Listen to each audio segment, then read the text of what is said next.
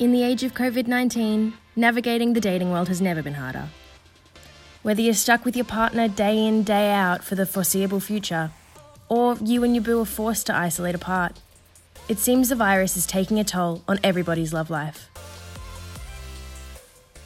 This is Brayden. Okay. Fuck. He's a 21-year-old plumber and has the vocab to prove it. Brayden's just started a very new relationship. I'm seeing somebody, but not like in a relationship, just like the bit before being in a relationship. Probably been pretty serious, like 2 months, maybe.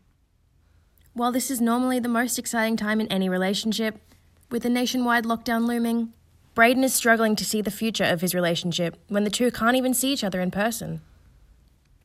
I don't know, well, things can change in like a couple months' time, and like if we can't see each other, then I don't know. She might just prefer being by herself for a bit. I don't know. Just talking online, like it's not really a relationship, is it? But don't worry, he's not all doom and gloom. We talk every day and stuff like that. I don't know, like there's always FaceTime, isn't there? You can always FaceTime. You got fucking Snapchat. So, I don't know, like it's not like we're going to be completely out of contact. Nothing's really going to change in the emotional like department of that sort of stuff and mentality of it. I think it'll just be more finally we get to see each other. Plenty of people all around the world are sure to be feeling just as pessimistic about their relationships.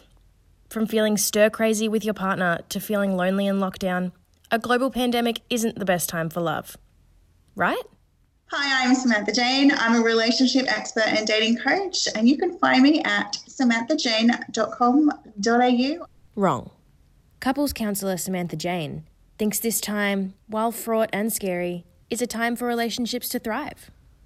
The thing is, divorce lawyers, and I have to agree, have predicted there will be a huge amount of breakups, huge amount of divorces. What's really important at this point in time is to just be really kind to each other.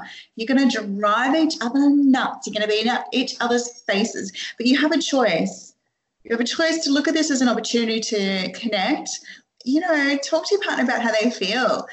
And don't just assume, oh, they're fine, I'm fine, this is no big deal. Or because your partner might actually be really scared. And if they're not able to talk to you, they'll talk to others and connect with others instead.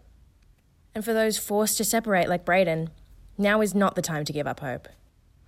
They can talk on the phone more, they can actually reach out more and then get to know each other and actually build a stronger connection. Just think absence makes the heart grow fonder. So get creative with connecting via video chat. Think about how amazing it's going to be when you actually get to physically be with each other and physically touch each other. For anyone who has found themselves unlucky in love right now, your luck might be about to change. Samantha reckons singles are the ones who can benefit the most from a lockdown society. In an age where we're forced to interact through screens, it's time for dating apps to shine. People out there right now are more genuine. They are connecting more. They've slowed down. They're not ghosting as much. They're really communicating. So now is actually a really amazing time for you because you have time to reach out, to connect. The sites aren't full of the players because the players, well, they can't, there's no hookup. You can't do that. So they're gone. So the people that want something more serious are on there. So be proactive. If you do happen to connect with someone right now, romantically, but just imagine the connection that you'll have because you've been through something that's really life-changing.